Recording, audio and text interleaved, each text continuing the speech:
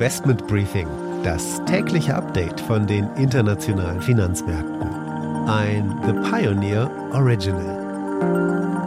Die Krise am Kryptomarkt verunsichert die Investoren. Die Aussichten sind ungewiss. China stützt den Immobiliensektor mit einem 16-Punkte-Plan, so Bloomberg, und scheint leicht von seiner No-Covid-Strategie abzurücken. Das dürfte den Märkten helfen.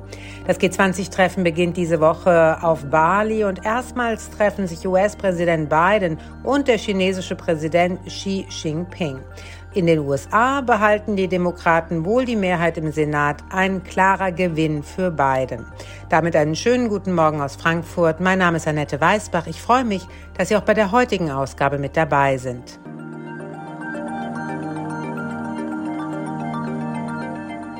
Der Blick auf die heutigen Themen. Wir schauen zuerst natürlich auf das Beben am Kryptomarkt. Unsere Börsenreporterin Anne Schwedt in New York berichtet über die Hintergründe und die Folgen der FTX-Pleite. Insolvenz, Rücktritt des CEOs, angeblicher Hackerangriff, verschwundenes Geld in Milliardenhöhe, gestoppte Abhebungen, Spekulationen, wo sich der Kopf hinter dem Ganzen, Sam Bankman-Fried, gerade aufhält.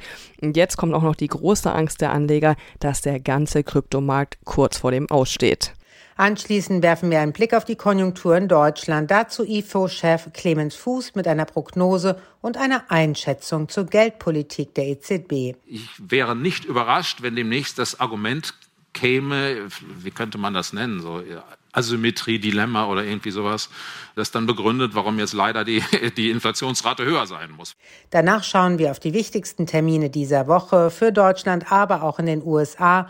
Und das Investment des Tages sind chinesische Immobilienaktien, denn hier verspricht der Staat mehr Unterstützung.